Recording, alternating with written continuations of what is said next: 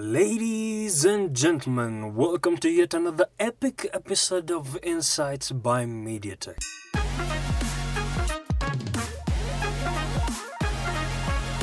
Social life. So how do you socialize? Well, Okay. How will you meet a new, in your case, if you wanted a new girlfriend or if you don't have one, how will you meet someone? personally, in life, I feel like kama ilikuwa yako itakuja tu. I don't go out of my way, like sliding into someone's DM, hi, I've been doing this and this. Nah, if it was meant to be, then I'm a believer of if it's meant to be, it will be one way or another. Yeah. So you're all believers in fate? No. Oh. Personally, I am. I am. For me, Rogers, timing. What about timing? Fate. Timing and fate. Okay. Yeah, I April? don't deem it is the right time maybe to do so. But when it comes... But when do you think is the right time? And when the right time comes, how will you, meet that person? Hey, there are many social places where you can meet. There are churches. Okay. Ethel? Personally, sometimes I go for events. Yeah. And All the time, you mean?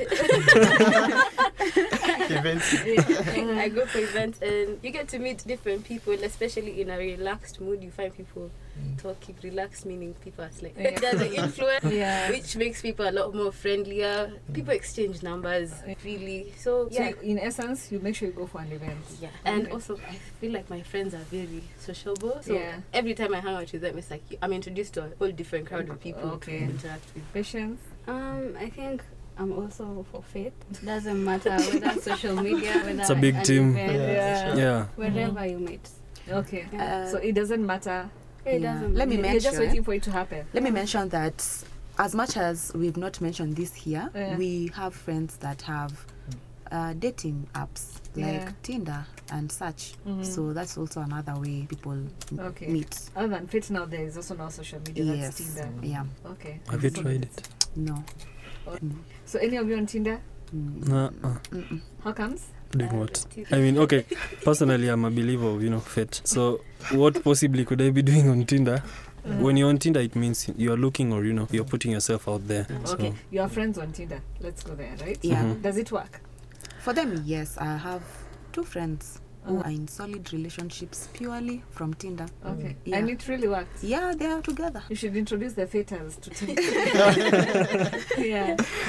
Okay. Yeah. That's interesting. And what was the percentage in terms of success rates, in terms of the two that you know? How long did they take to get into? Well, it took some time. They had to go through frogs. A couple? Yeah. Okay. Yeah. Because I think Tinder is heavily, should I say, influenced by hookup culture.